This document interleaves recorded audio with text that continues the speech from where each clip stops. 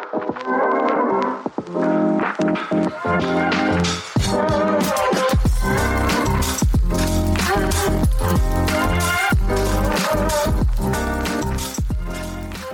my name is Charles Wright, and welcome to the Complete in Christ podcast, where we endeavor to fit the pieces of our lives together according to the Word of God.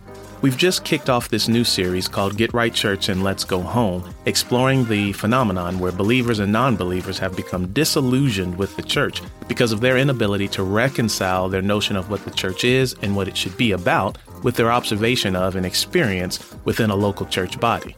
Last episode, we fleshed out further the meaning of communal life in general, but more specifically, communal life within the church. In this episode, we're going to talk about how only a true local church can create the communal life that Christ intended for his church. So let's get to it.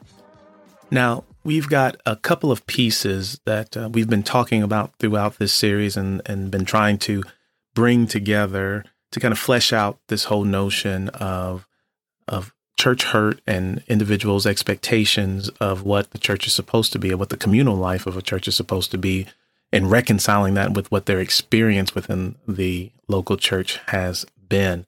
And part of trying to address that, or at least give us a rationale for why this can happen and is happening and has happened, we've been, like I said, pulling together a couple of different pieces. We've talked about how the universal church is different than the local church, and how everyone who is physically in attendance at a local church, everyone who comes to a building on Sunday morning or midweek service or Saturday evening may not necessarily be a member of the universal church.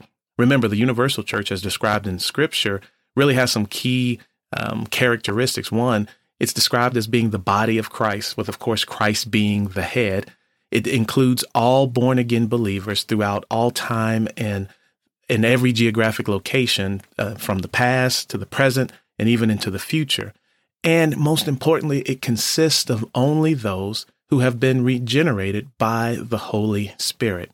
We're not talking about people who have just been at church for a long time. We're not talking about people who are just wanting to be better citizens. We're not talking about the church consisting of individuals who are looking for ways to be more spiritual, air quotes.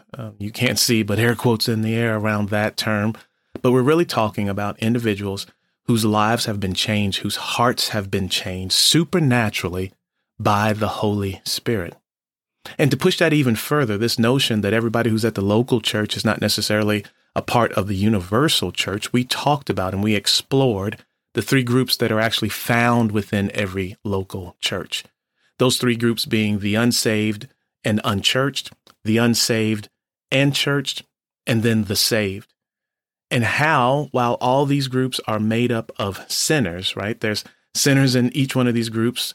It's only the saved group that has the Holy Spirit that's working within them to produce different outcomes than what their sinful natures would normally yield. And we talked about that everyone has the sinful nature, sinful desires, sinful urges, but the saved group actually has the Holy Spirit at work through a process called sanctification, bringing about different outcomes of the nature that they have inside of them now that is working against that sinful nature. These are the fruits of the Spirit that Paul talks about in Galatians. And it's within that context that you're getting changed outcomes, different outcomes, more Christ-like outcomes.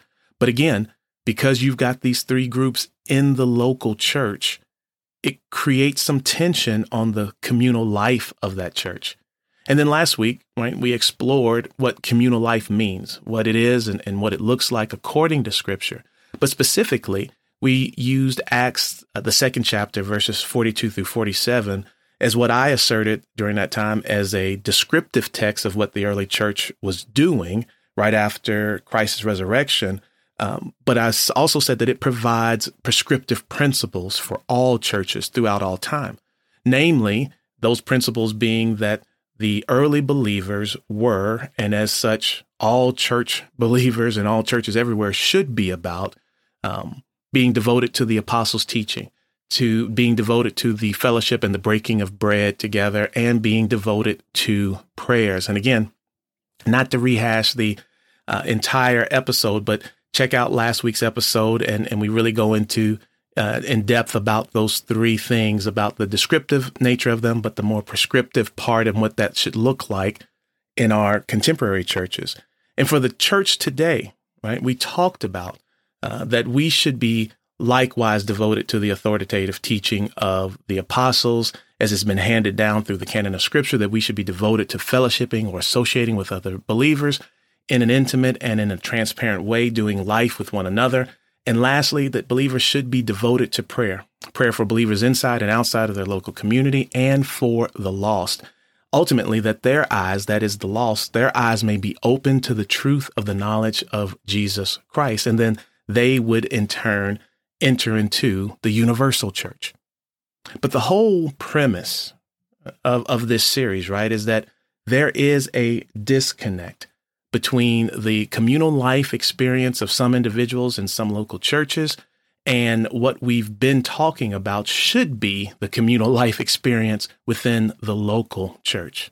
And what I'd like to do, or what I want to do, is in an effort to provide kind of a framework for addressing that disconnect, is to now take two things that we've talked about, namely the different groups that are within a local church, the unsaved and unchurched, the unsaved and churched, and then the saved, and the devotion to the right teaching and the right preaching of God's word that we see in the early church in Acts 2, and really begin to now explore and tease out the way that these two things are handled within a local church, that the manner in which these two things are handled really directly shape the communal life of that local church. Now, early in the series, as mentioned before, we talked about there being a difference between the universal church and the local church, and we rehearsed that even in this episode just a few minutes ago. And there is a distinction that I think needs to also be made about kind of the true church, which oftentimes is considered the universal church. And as we stated, right, the church is not just a group of believing people coming together. It has a purpose and it has a mission that is both inward and outward facing. The church is to be a place where believers gather to minister to each other in community. And it then becomes the launching pad for ministering the gospel to unbelievers. I mean, think about that, right? This is the idea is not that the church is just a location that provides activities or a place that addresses maybe needs that are within the community where that church is housed. And it's not to say that it does not do that. Hear me out when I say that. I'm not saying that churches should not be concerned about the Jerusalems that they are planted in. But what I am saying is that the church is to be a place where believers gather to minister to each other in community, doing life with one another. And then in turn, it becomes a launching pad for those believers who have poured into one another, who have been receiving the apostles' teaching, like we talked about. They were devoted to the apostles' teaching. They've fellowshiped together with other believers in communal life. They've been prayed up, so to speak. And now they go back out into the world, engaging unbelievers. And the church plays a role in that as well, too. So as folks come to visit, they're hearing the word of God. They are experiencing this new regenerated communal life that should be flourishing within this church body. The church, not only does it minister to believers, but it also produces believers, right? Through that process of the right teaching and the right preaching of God's word. It's not by its own will and power. In the same way that the church is created by Jesus, the living word, John 1 through 18, believers are produced in the church through the preached word of God. And so there is no biblical church apart from the preaching and the teaching of God's word in a manner that's faithful and consistent with the teaching of the apostles and the prophets found in the canon of Scripture. If you have a church that is espousing anything other than biblical principles, then you actually don't have a church. And that's a dividing line that I really think we need to not only kind of mark out in the sand, but also need to stand upon strongly and give voice to more. There are a lot of churches that are being commonly referred to as churches that have the name of church, maybe even are associated even in the title with the Bible, maybe, or even with Jesus Christ. But when you hear what's being taught in there, in some cases, it's more of self-help type of messages. It's more of positive thinking type messages. It's more kind of new age thinking. And so what ends up happening is that you have people who are attending a church who are hearing messages that don't facilitate the regeneration of the Holy Spirit. Those messages aren't bringing anybody to a repentant point, right? A crisis of belief where there's a recognition of their guilt, their sin debt that they owe before a holy and righteous God. But instead, there's just a reinforcement of carnal kind of ways of thinking. And carnal, sometimes when we think of carnal, we go sometimes to lust and pornography and things like that. But carnal just means not of the Spirit. So any kind of thinking, any kind of way of being that is not led by the Holy Spirit, that's not produced by the Holy Spirit, that is not in alignment with that which the Holy Spirit would be leading and guiding us, and specifically as we're talking about teaching and preaching within the church, that doesn't comport with Scripture, then all that's going to do is feed our carnal desires, the carnal part of us. And when our carnal part is being fed, that can never lead to repentance. Hear me when I say that. When our carnal part is being fed, that does not lead us to repentance. But what leads us to repentance is the work of the Holy Spirit in our hearts as facilitated by the teaching and the preaching of God's word, namely the gospel of Jesus Christ, about hearing about his sacrifice, hearing about who he is and what he came to do and our need for a savior and him being the perfect sacrifice for us.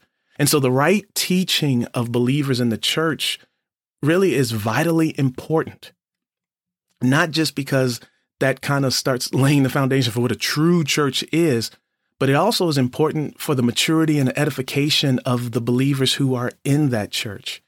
We have a lot of folks within the universal church who are regenerated by the Holy Spirit, who are saved, but in a lot of cases are not being grown in maturity, are not being edified, aren't being kind of taught, as Paul talks about, when he says, hey, look, by this point, I thought you could handle meat, but I'm still having to give you milk.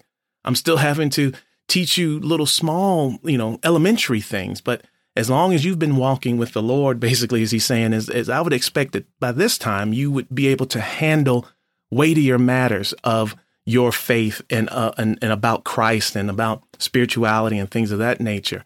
But again, that is an outflow of the teaching and the preaching that believers are sitting up underneath. And the right teaching, not only is it important to the maturity and edification of believers within a church, but it leads to not just right understanding, but more importantly, or equally important, I won't say more importantly, equally importantly, it leads to right practice.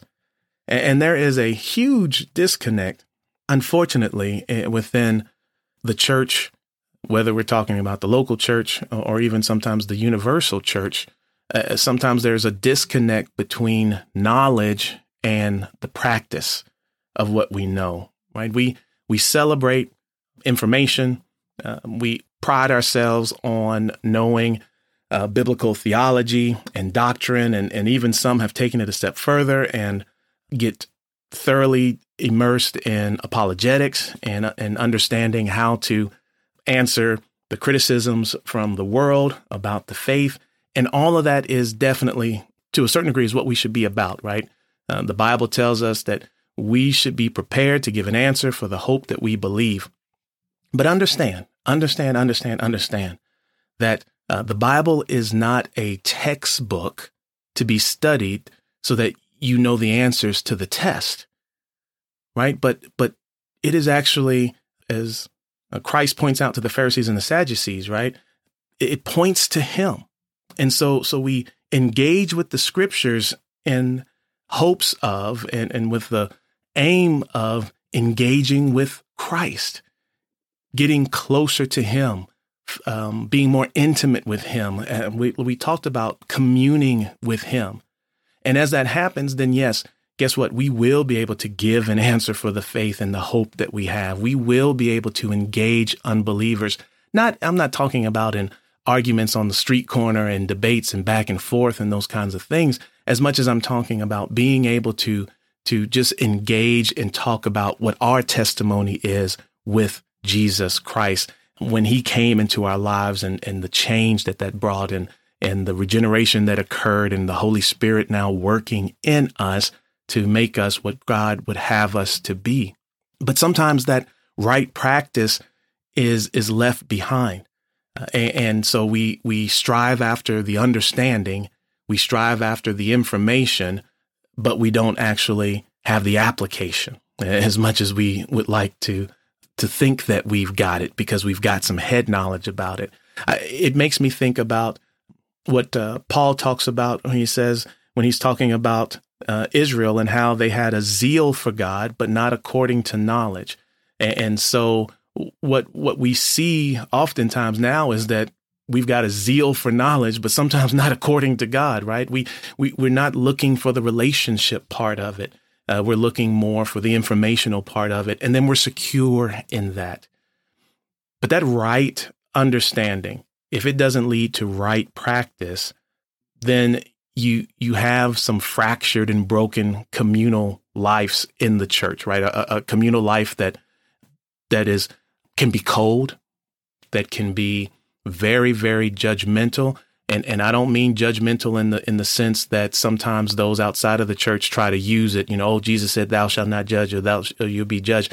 No, I'm not talking about just calling sin, sin, as the Bible calls sin, sin. But I'm talking that judgmental that actually Jesus talks about we should be avoiding, where you're basically casting, you're kind of the judge and jury on someone's life and not recognizing, as you're pointing out the speck in their eye, not recognizing the log in our own eye, and forgetting, as Paul says, that such were some of us, right? That all of the things that we get very quick to kind of look down our nose and to tisk at and to act like we have no patience for and to forget the struggle that sin and the hold that sin can have on someone who has not been regenerated. That is the kind of judgment sometimes that can come from folks who are seeking just right understanding, but haven't equally with the same fervor sought the right practice of what they understand and what they're learning. And so as that infiltrates and as it can infiltrate into the body, you end up with a couple of consequences, sometimes unintended consequences. And that is, as we kind of alluded to early on when we talked about the three groups that are in the church, you actually get a proxy for what we think salvation means. And so we begin to equate biblical knowledge with salvation. I know a lot, so therefore I must be saved. I've been in church a long time, therefore I must be saved. And we end up not having the biblical symbols of a true church being what defines a true church. So instead of baptism and communion being what defines a true local church, we end up using length of service in the church, how long your family has been there, spiritual knowledge, how much do you, or biblical knowledge, I won't say spiritual knowledge, biblical knowledge, how much do you volunteer, how much do you give? We give all these other kind of proxies for defining symbols of a true church, of a true believer. And unfortunately, we end up kind of doing a little bit of a bait and switch within the body. And so we have folks who, as we talked about with these three groups, who are unsaved, but yet churched, but they think they're saved. And then we've got some folks who are moving through and interacting with some of these groups, and it's affecting their communal life experience. Now, when we hear about kind of defining symbols of a true local church, like I said, our minds can run to different kinds of things, to a church's activities, to their programs. How involved are they in the community? How much are they doing for social action? How, are they engaging the poor? Are they meeting the needs of the community that they're in? And what kind of ministries do they have? And again, I'm not saying that those things are wrong, but I am saying that that's putting the cart before the horse. Because remember, the call for the sinner is to become a part of the body of Christ, to be a part of his church, not necessarily to get involved in programs and ministries, not necessarily to start a soup kitchen, not necessarily to start a clothing drive, because I don't have to be born again to feed the poor. I don't have to be regenerated by the Holy Spirit to look after the sick and shut in. I don't have to have the fruit of the Spirit being produced in my life to care for widows and for orphans. And again, those things are good things to be concerned about, and they will be a natural outflow of the Holy Spirit sanctifying us, regenerating our hearts as the love that God has for us through Christ Jesus flows out of us to others. But these are not defining symbols of a true local church. And so again, what is it that sets a true local church apart from any other philanthropic organization? What is it that defines, that distinguishes a local church or a true church from any other organization with a mission of benevolence? And very simply, it is the ordinances of baptism and communion. Thank you for tuning in to this episode of the Complete in Christ podcast. If you have any questions regarding this episode or series, you can send them to questions@completeinchristpodcast.org. Please include your name, where you're from, and the specific episode you're referencing. Also, please take a moment to rate and review the podcast. It gives us feedback that helps us to keep improving and provide some insight for those who may be listening for the very first time. Again, my name is Charles Wright, and until next time, be blessed.